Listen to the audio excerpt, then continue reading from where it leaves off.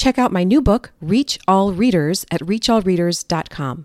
When you pre-order, you'll get special access to my Science of Reading mini course. Learn more at reachallreaders.com.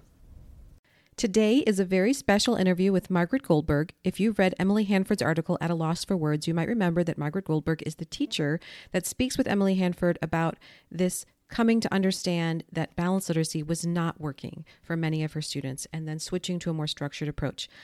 I owe Margaret a lot because it was her quotes in that article that led me to give more thought to the problems with 3Qing, because she was actually an experienced teacher sharing what was working and not working for her. Margaret, to me, is one of the most powerful voices in the move from balanced to structured literacy because she has such a kind, gentle way of sharing information, and yet she doesn't shy away from all this important knowledge we need to have. If you ever get a chance to read her blog posts or watch her on a webinar, I highly recommend it. She's one of my favorite people to learn from. So we'll get right into the interview after this intro. Welcome to Triple R Teaching, where we encourage you to think differently about education by helping you reflect, refine, and recharge. This isn't just about trying something new as you educate those entrusted to your care. We'll equip you with simple strategies and practical tips that will fill your toolbox and reignite your passion for teaching. It's time to reflect, refine, and recharge with your host, Anna Geiger. Hello and welcome. Today I'm very excited to welcome Margaret Goldberg to the podcast. For those of you that have been following along with me on my Science of Reading journey, you may remember that the article by Emily Hanford, At a Loss for Words, is what really caused me to reconsider my balanced literacy approach, and in particular, the quotes in that article from Margaret Goldberg, who is a teacher in California. And most of the people I've talked to in this series really began to change their perspective about how to teach reading in around the year 2019-2020. However, Margaret was there before us because she was quoted in the article that was published in 2019. So she's here today to share her journey with us and share some insights. And welcome, Margaret. We're so glad you're here. Good to be with you. So can you tell us a little bit? I know you had quite a background in terms of teaching. You've been teaching for a long time. You've supported teachers. You've taught different grades. Can you talk to us about what you remember about when you started to shift your understanding from balanced to a different approach? I was a balanced literacy teacher for 6 or 7 years as a 4th grade teacher in a high-performing school. All of my kids basically came to me reading, unless there were, a couple of kids here and there who would go down the hall for reading intervention.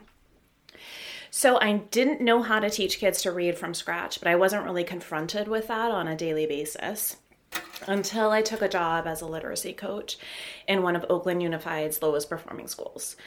So I went to go focus on literacy instruction in a school where just between 2 and 3% of students were proficient on state tests. And I came in thinking I was a good teacher. I was told that by multiple people. I had high test scores. I'm going to take on coaching other teachers to do the same things that I found to be successful. And the district was rolling out their balanced literacy initiative that had programs like Units of Study and LLI. And so I was getting a whole lot of training on how to do those programs. My job was to teach other teachers to do that. And I want to say it was maybe no more than 2 months into the school year, I was like, this is not working.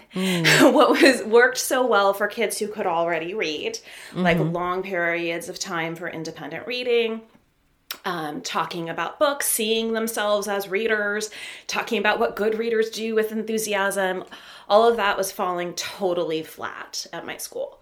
So I was noticing independent reading time in classrooms that involved kids being really angry, angry at being left there for long periods of time to read books that they didn't know how to read, or being given low-level texts that were really boring.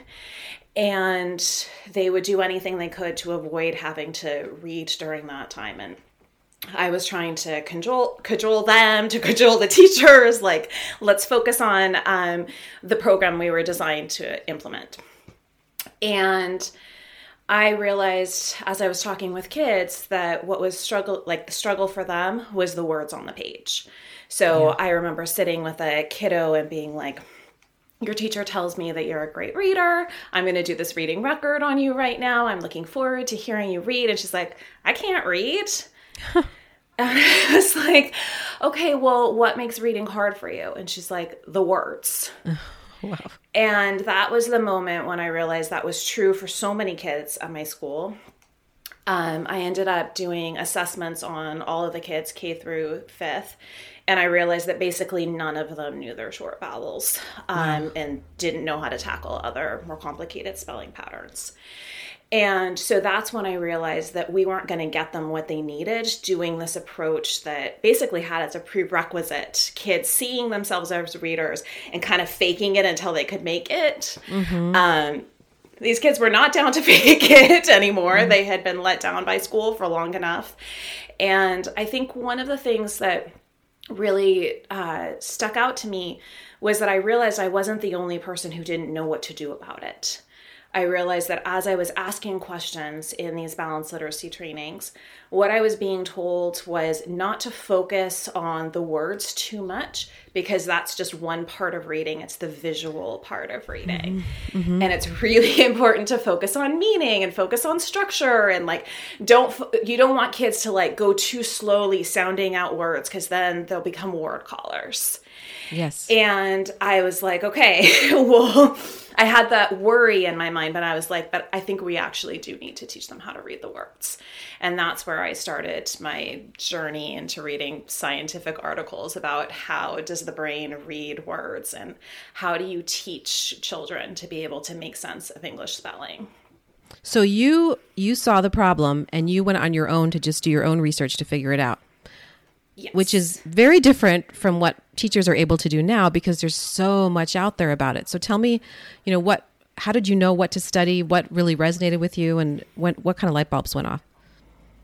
I didn't. So I think that's the thing that was so interesting. I would type into Google the questions that I had, like, how do kids learn sight words? And I would get a whole bunch of strategies back, like flashcards and bingo and play this and play that with them. And, all of the strategies that were kind of familiar to me from balanced literacy trainings. But it wasn't until I started typing into Google the right terminology to find out the information that I needed that I was actually able to start finding scientific articles that were describing what happens as the brain is processing the letters on the page. So I had to get out of teacher publications and into publications that were designed for other fields. And it meant reading a lot of stuff that I was in over my head. I remember there was this one time I was reading the Seidenberg-McClelland article. I was like, I can't even pronounce some of the words in here. Like saccade, saccade, like what is that? And so, it was a lot of long nights reading a lot of stuff and feeling dumb.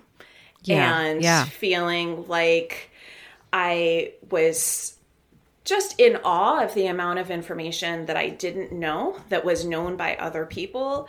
And I really needed to learn quickly how to read a study, how to understand basic terminology that they were using, how to use, I can't even think of all of the questions that I ended up asking as a result of realizing I was in over my head, but it was a lot. Was there a specific book or something that helped turn the page for you a little bit?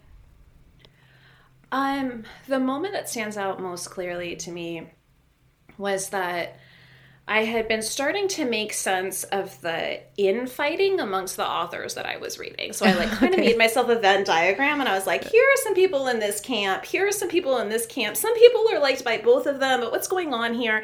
And I started to realize, this is seeming like a reading war that's happening. And I've heard about the reading wars, they were settled many, many decades ago. Why is it that history is repeating itself in this way? And I remember reading the article, Whole Language Hijinks by Dr. Moats. And she had a chart in there that was comparing the scientifically based reading research approach, SBRR, with whole language derivatives. And when I saw that, I think that was the first moment that I realized that balanced literacy was actually rooted in whole language. I had thought, if it's got phonics in it, there's no way it can be whole language. I know. But to see it there, I was looking at it and I was like, everything I know is in this one category that is a derivative from whole language. And there's this other approach that I really need to learn a lot about really fast. That's really interesting that you say that, because I know for a long time I just dismissed criticisms because I'm not whole language. Like, I don't Totally. memorize. We did word study. Yeah, exactly. I've got words their way, so I can't be whole language. Exactly. But understanding, I think for me, like reading Emily Hanford's article, the 3Qing thing was like, I mean, I literally felt sick when I read it, when I finally realized that I think she's got something here. The first time I read it, I just was like, what does she know? But then I read it again, and I really felt sick because it was turning everything up on its head. Did you have any kind of moments where you didn't quite want to go farther and learn, or were you just very excited to just keep discovering things? I personally was really excited, and I loved that the teachers at my school were so interested in it. So I was a literacy coach and a reading interventionist, and I was pulling first graders into my little tiny office space to do lessons with them. I was supposed to be teaching LLI, and then when I realized that wasn't going to work, I was also teaching SIPs at the same time, which is a more systematic approach. And so the teachers that I was taking kids from realized that the kids that I was pulling for a more systematic approach to learning foundational skills were the only kids in the school who were learning how to read. Wow. And so they started asking me questions like, what are you doing? What are you using? Oh yeah, we have that in the supply room. It's like covered in dust, like just on the shelves. We haven't touched it since we got a grant for it, but never got any training. Let's actually all get together to try to figure out how to make sure that every kid gets this kind of instruction. And so we went into it together, asking each other tons of questions, trying to figure things out. I was lucky enough to have a mentor who I could email, like, I don't understand how you pronounce this sound, or like, can you explain to me why, you use CK sometimes and K or C the other times, or just little questions like that. Like, I felt like I was getting some support. And I started to notice that there actually was kind of an answer for everything in a way that I hadn't gotten from the balanced literacy community. Right. And so I felt really good about it. I think what was surprising to me was that as I was starting to try to talk with other people in my district and other people who were doing balanced literacy trainings for us, for this cohort of coaches I was a part of, I was surprised that not everybody wanted to learn. I think that was the thing that was hardest for me. I assumed that the enthusiasm that my school felt for this learning was going to be matched by everybody else, because who doesn't want kids to learn how to read? But I think what ended up happening is that sometimes when you're really thoroughly invested in an approach and your name has been stamped onto this initiative that you are so proud of rolling out and you have reason to believe that it's the right thing to do, it's really challenging to face the stuff you don't know. It is, and I'm going to have to definitely link to your article. What's the name of that? What is the name of the article you have about teachers won't embrace the science until it embraces us? Yeah, can you explain, maybe summarize that article a little bit? So I wrote it after I went to a conference, and I was sitting in the back of the room, and the person was bashing teachers and how teachers just don't know what they don't know. And I was sitting there and I was like, well, that's true, right? Like, I've confronted this. I realized that I didn't know a lot and I had a lot to learn, but there was something about the way it was said. There was something about the attitude towards us that I felt like I can't bring my colleagues with me to this. Like, there's a lot to learn in this session. There's a lot to learn in other sessions at this conference. I can't invite anybody here because of the tone. And it made me feel really alone in doing this work.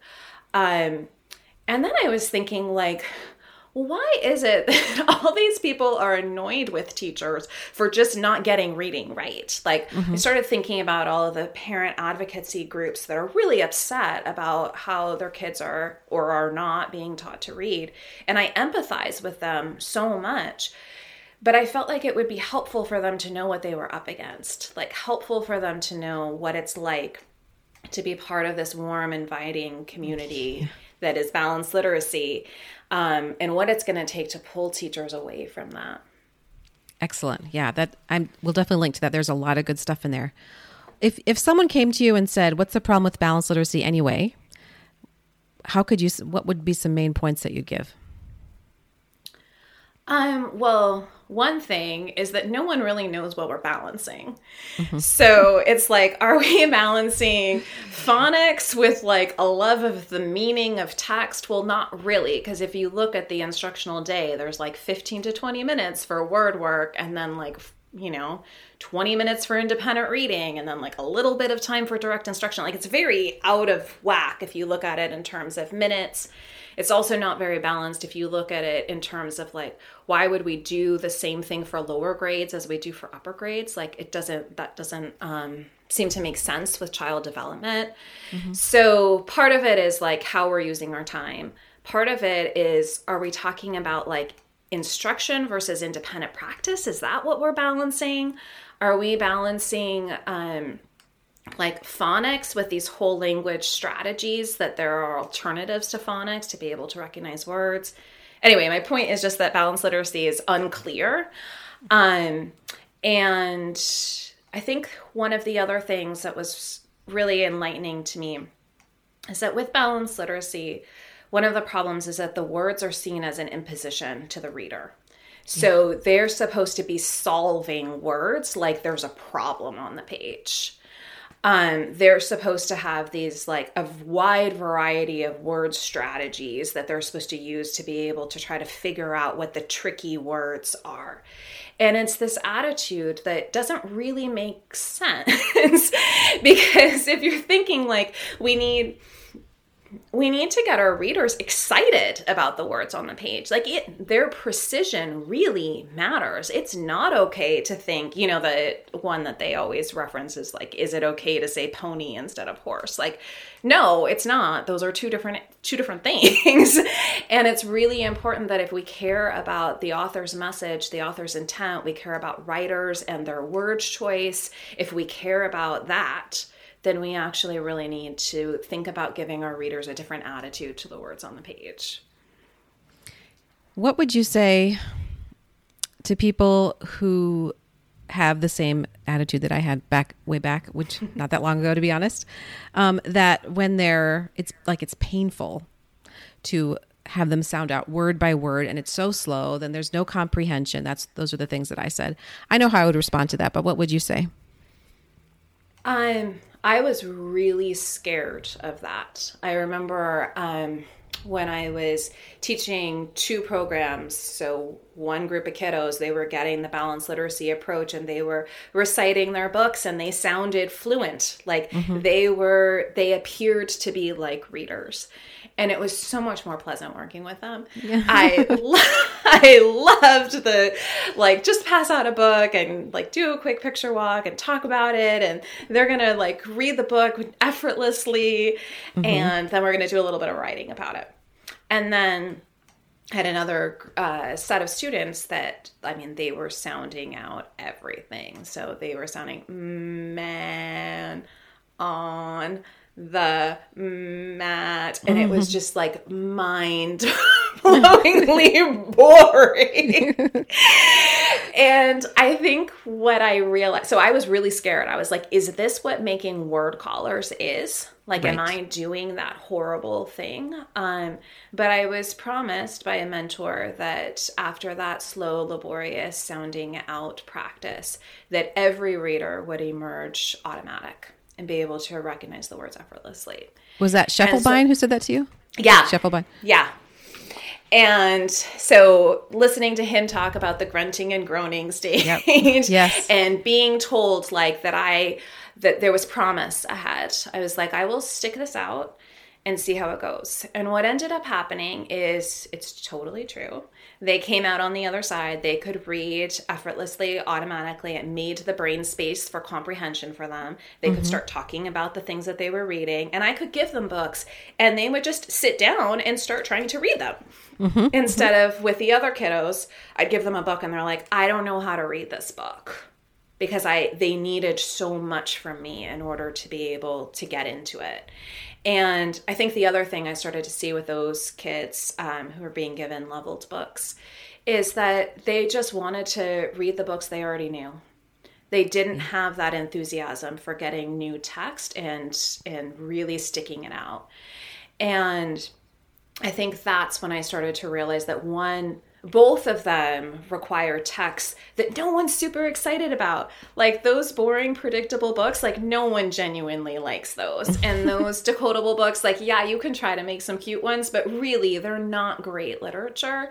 It's that one is a more reliable path to get all kids to become fluent. And the other is this path where some kids will start figuring it out themselves. They will start to attend to the words on the page, realizing that that's their path forward. But other kids just get stuck, and they get stuck in those low-level texts for years and are unhappy about it. And then as a teacher who's a balanced literacy teacher with kids who are stuck in, B, C, D, you don't know what else to do besides have them keep working at it. But they're like Emily Hanford points out in an article, they're just practicing bad habits. They're just practicing guessing. Exactly. They're just practicing. And I remember I was working with a group of kids at my kids' school before school a couple years ago, just to help them with their reading. And this was when I was still balanced literacy, and I was giving them like level C books to work on, and they'd be stuck on the word machine because that shouldn't be in the book, things like that. And then I finally, and this was before I would really understood all these other things, but I started doing short vowel work with them because I realized they didn't know their short vowels. And then we kind of switched to doing that more, and I just let go of the leveled books, not really thinking too much about it, except that wasn't really helping. And if I would have thought about it more deeply, I would have understood, and I wish I would have known to get some decodable books in their hands. But the point you make about how they're both inauthentic is really good for people to realize, because I know as a balanced literacy teacher, you just love those leveled books, and your school spends thousands of dollars on them. Yeah. So and you label your book bins, and you label the books, and absolutely. I think the thing that happened for me is that I was in some ways fortunate to be teaching a scripted balanced literacy program because I was able to see that they were purposely giving me lessons with particular books. And when I started realizing there's supposedly this promise that if a kid reads a level C book at an instructional level, that it will eventually become an independent level for that kid, and then we'll move up this stair step of reading levels. But I remember laying the books out, so levels, maybe it was A through E or something. And I was looking at them, and I was realizing so in one series of books all about a dog, the kids are taught that when they see the picture of the bowl, they're supposed to say bowl.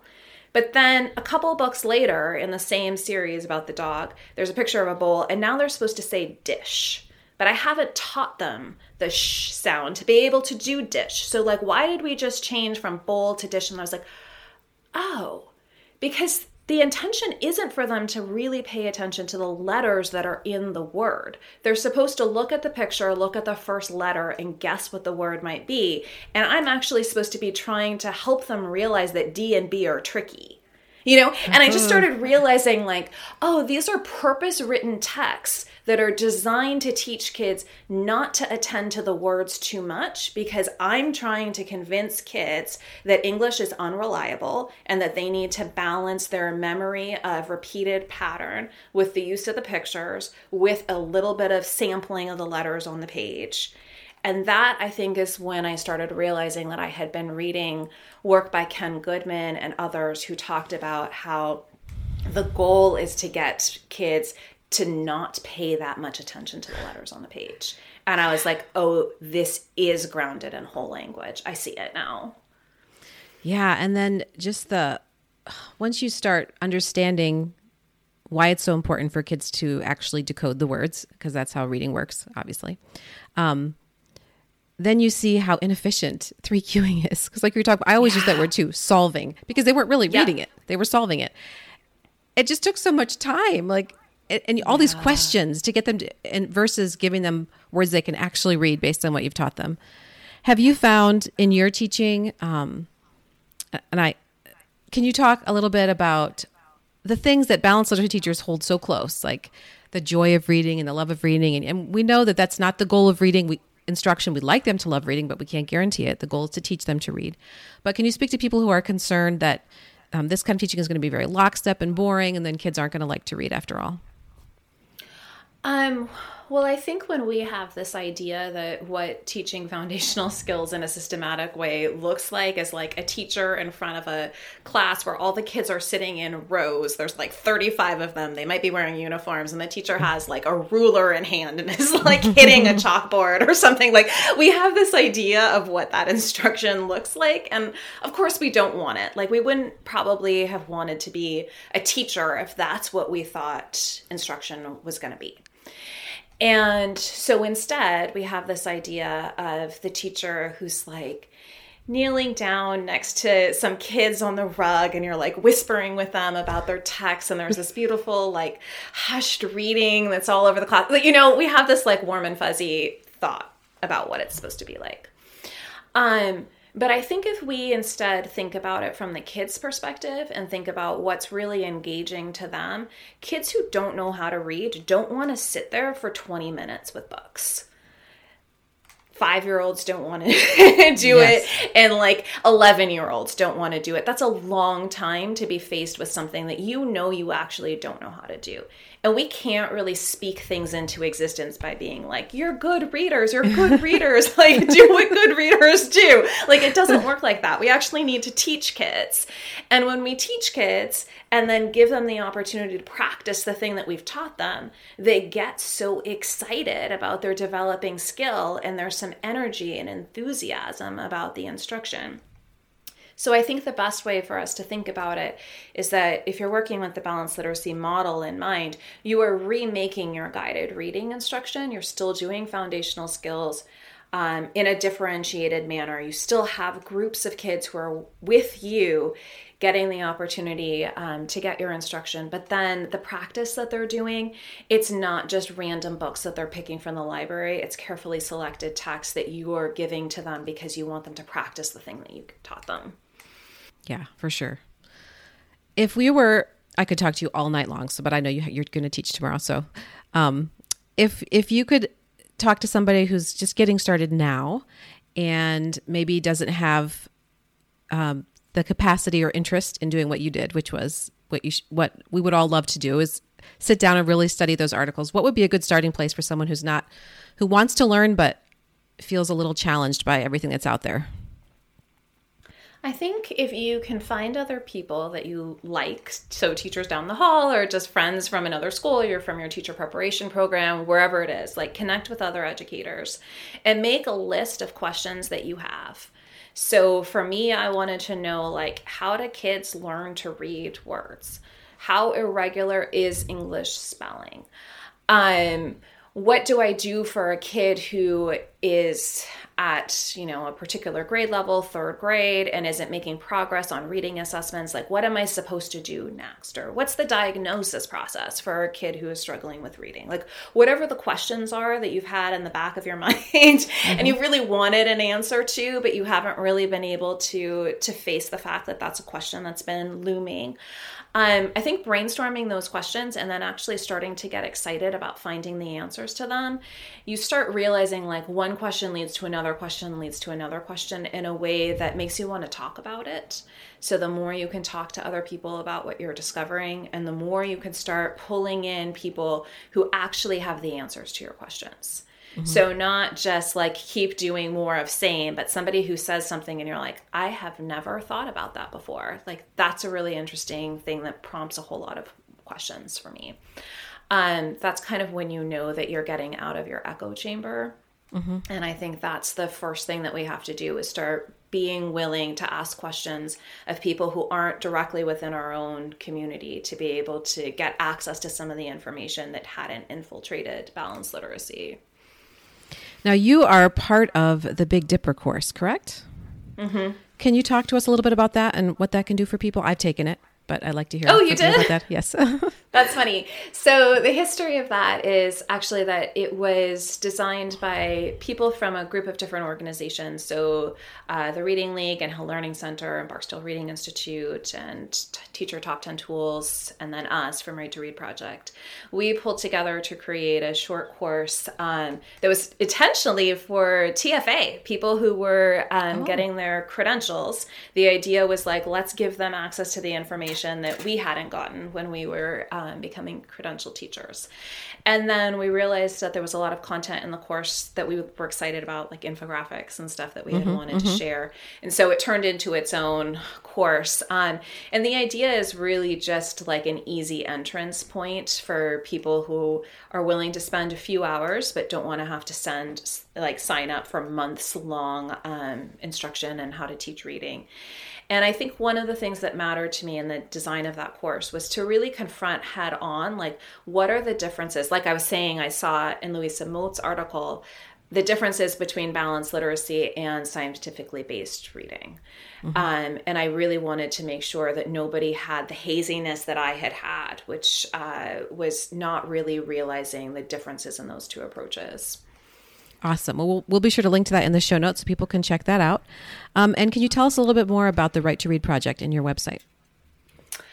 Yeah, so that started because I was in a balanced literacy district doing a lot of work that was not on message. And so I needed to be able to figure out, like, where is the advocate me who is trying to expose teachers to information about evidence-based reading practices? And where is the part of me that's a district leader who is working in a balanced literacy district? And so I really needed to be able to differentiate between, like, me, Margaret Goldberg, my private life and advocacy life, and when I'm an employee in a balanced literacy district. And so what I started to realize is that teachers, advocates, researchers, all sorts of people wanted to be able to collaborate together to be able to give reliable information to teachers about how skilled reading develops.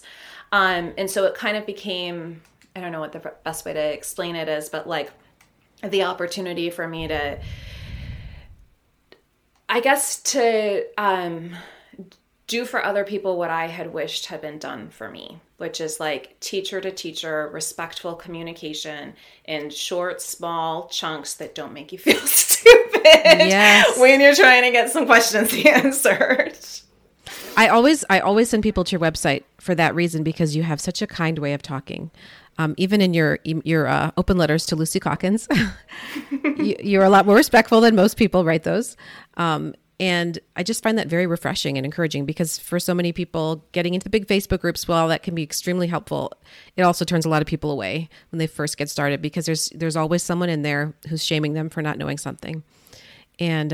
And you don't do that. And I really appreciate that. And I also appreciate that you're very open about your experience with balanced literacy, because that makes people feel like they're not alone, that they weren't the only person who didn't have any clue. As a lot of us, the people I talked to in the series, they're all like, how did I not know this before? Like, so for me, when someone questioned me about 3Qing way back in 2014, which was just a year after I started my website, and they said, this is not backed by research. And I was like, what? Like, I had just gotten my master's a few years before. She couldn't be right. Like, I was just sure she was wrong. So I didn't really, I tried to talk to her about it in the comments a little bit. Finally, I was just like, I can't do this anymore. I've got 4 little kids. And I just respectfully tried to disagree with her. But it was years later that I found all this stuff. Not because I wanted to, but because people were pressing me on it and asked me, hey, I read this article. What do you think? And I think it's, though, that same thing where it's like, if someone confronts you in a way that makes you feel uncomfortable, it's very difficult to engage with them and nearly impossible sometimes to learn from them. But if we can talk to teachers respectfully, understanding that they have, in many cases, years worth of experience and years worth of experience that tells them that something works, right? Like, no one is teaching in a balanced literacy classroom and feeling like a failure. We stick with it because we see it works for a percentage of kids. And I think what's important is to be able to validate the experience teachers are having, and then to help us understand, and there is a way where you could reach all of them. Yeah. And I think one of the things that doesn't happen enough is we don't acknowledge the expertise of teachers. We don't acknowledge the evidence that they have in front of them that is telling them that something seems to be working. And what we really have to do is to be able to say, yes, and let's share some other strategies that you'll start realizing are working better for those kids that were always out of reach before. And then you start realizing, well, why don't I just use that for everybody? Yes. And then everything starts getting a little bit clearer in your mind. That was for me when I was joining the big Science of Reading Facebook group, what I should have learned in college. Like I will say, when I first joined it, I could only be in it for like 10 minutes a day because I literally felt sick to my stomach reading all that stuff that scared me. Like it really called into question how I taught. But what really helped was one day when one person mentioned balanced literacy does seem to work for some kids. It may work. But then for sometimes they get to like third grade and they hit a wall. And I just needed someone to say that because I taught my own kids to read with balanced literacy. They're fine readers. I mean, they could be better, like if they knew all this structural literacy stuff, but they're good readers. And then many of my students learned to read using balanced literacy. So that acknowledgement, I think, is really important. But then also... Absolutely. And maybe it worked for, like, I was a whole language kid. Like, I didn't learn how to genuinely spell until just a few years ago, was like teaching phonics to kids, right? Like, I always thought, oh, I'm a good reader, but I'm not such a great speller. Mm-hmm. And I didn't realize how interconnected those were. And I also, like I told you, I felt so stupid when I was reading those scientific articles. Part of it is because I didn't have strong word attack skills. Mm-hmm. And so I was realizing that I was missing a good portion of words on the page because I actually didn't have the strategies that I needed to break apart words with Latin and Greek suffixes and roots and all of that stuff. So I think one of the things that can be helpful is for us to realize that what we're trying to do for our students, in a lot of cases, it's doing better by them than what was done for us. Yes. Like, we don't want our students to have to say, like, oh, I'm not that good a speller. Yeah, interestingly, I learned to read through the old-fashioned way. So did you? That's why I'm so against it all the time. I learned to read in the 80s, and my teachers that was in Virginia. I don't know. You were in California. Did you grow up in California? Mm-hmm. I did. So that was the home of whole language, big time. Yeah. So I think for me, I just thought reading class was boring because I was an advanced reader, and I was very bored by just reading through the basal and everything. But yeah, it's curious to me that I was kind of against that structure when obviously that worked for me learning to read and spell. It did, but if you think about the boredom that you're talking about, that reminds me of what we were speaking about earlier, like why teachers would be afraid of giving up balanced literacy. Like, they wouldn't want to bore a child like you. And I think that's why I really emphasize the importance of teaching foundational skills in differentiated groups so that no one does have that experience of being bored. Agreed. Kids are actually being given the instruction that they need at a time that they need it. Agreed. Yeah, I beat that drum a lot. I think that there's a lot of we could talk a whole other episode about that sometime maybe. But I know there's some people are like, well, it's okay if some kids are bored for 30 minutes. Like, yeah, but there's so much we could teach them now that would be better for them. And then they're not taking over the lesson for the kids over here that really need more focus. But yeah, that's for another day. But thank you so much for talking with us. I'm going to link to all of the free webinars and things that I've heard you speak at in the show notes, because I definitely recommend that people go check those out and to listen to you whenever they see that you're giving a talk, because I always learn something new. That's lovely. Thank you so much. It was good to talk with you. I'm sure we can all agree there is so much to learn from Margaret Goldberg, so I encourage you to check out the show notes where you can find links to some of my favorite blog posts that she's written, as well as links to online videos and other workshops that she's done. So you can head to themeasuredmom.com/episode 86. And I'll talk to you next week. That's all for this episode of Triple R Teaching. For more educational resources, visit Anna at her home base, themeasuredmom.com, and join our teaching community. We look forward to helping you reflect, refine, and recharge on the next episode of Triple R Teaching.